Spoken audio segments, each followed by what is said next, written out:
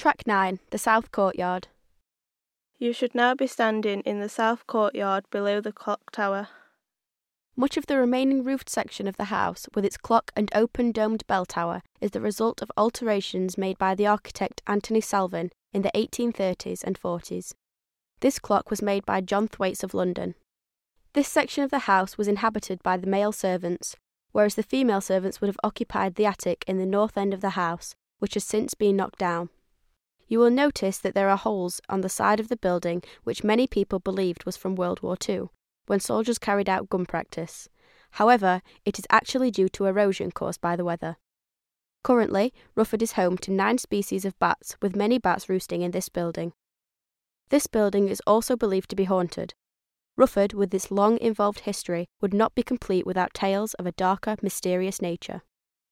Mysterious appearances of the supernatural at Rufford are difficult to explain. However, there is some documented evidence to support the widespread belief that Rufford is haunted. An early document at the parish church of Edwinstowe has an entry that describes the burial of a man who died from fright after seeing the Rufford ghost. Over the years, Rufford has gained a widespread reputation for being haunted.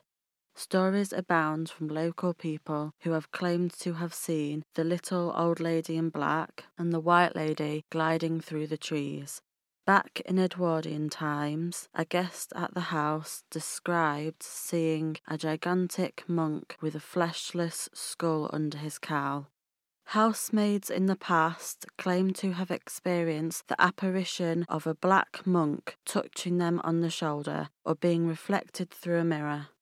Several noble ladies who stayed overnight in the house have recalled the experience of a cold, clammy baby nestling up to them in bed.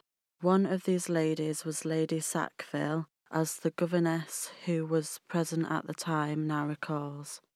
On retiring to bed, Lady Sackville put her baby daughter in a cot by her bed. In the middle of the night, Lady Sackville felt a cold child getting into bed with her. She naturally thought it was her little daughter, but when she awoke in the morning, her child was still asleep in her cot.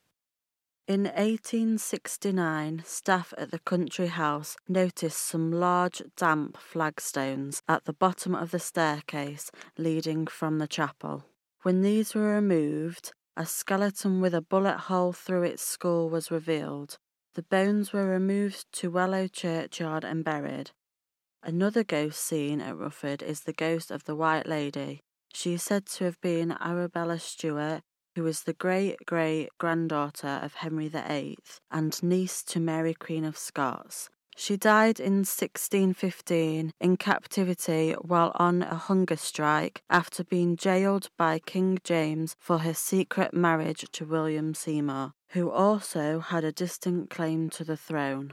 In recent years, her ghost has been photographed in the arch of the solarium at Rufford. Past residents of the home deliberately stayed up all night to try and see a ghost, but still never saw one. Some people have blamed Sir George Savile for some of the supernatural happenings, for it is said he dabbled in black magic. No doubt, ghosts or no ghosts, the ancient stones of Rufford could tell some stories. From this point, turn to face the Coach House Cafe and make your way through the arched entrance on your right to enter the stable block courtyard.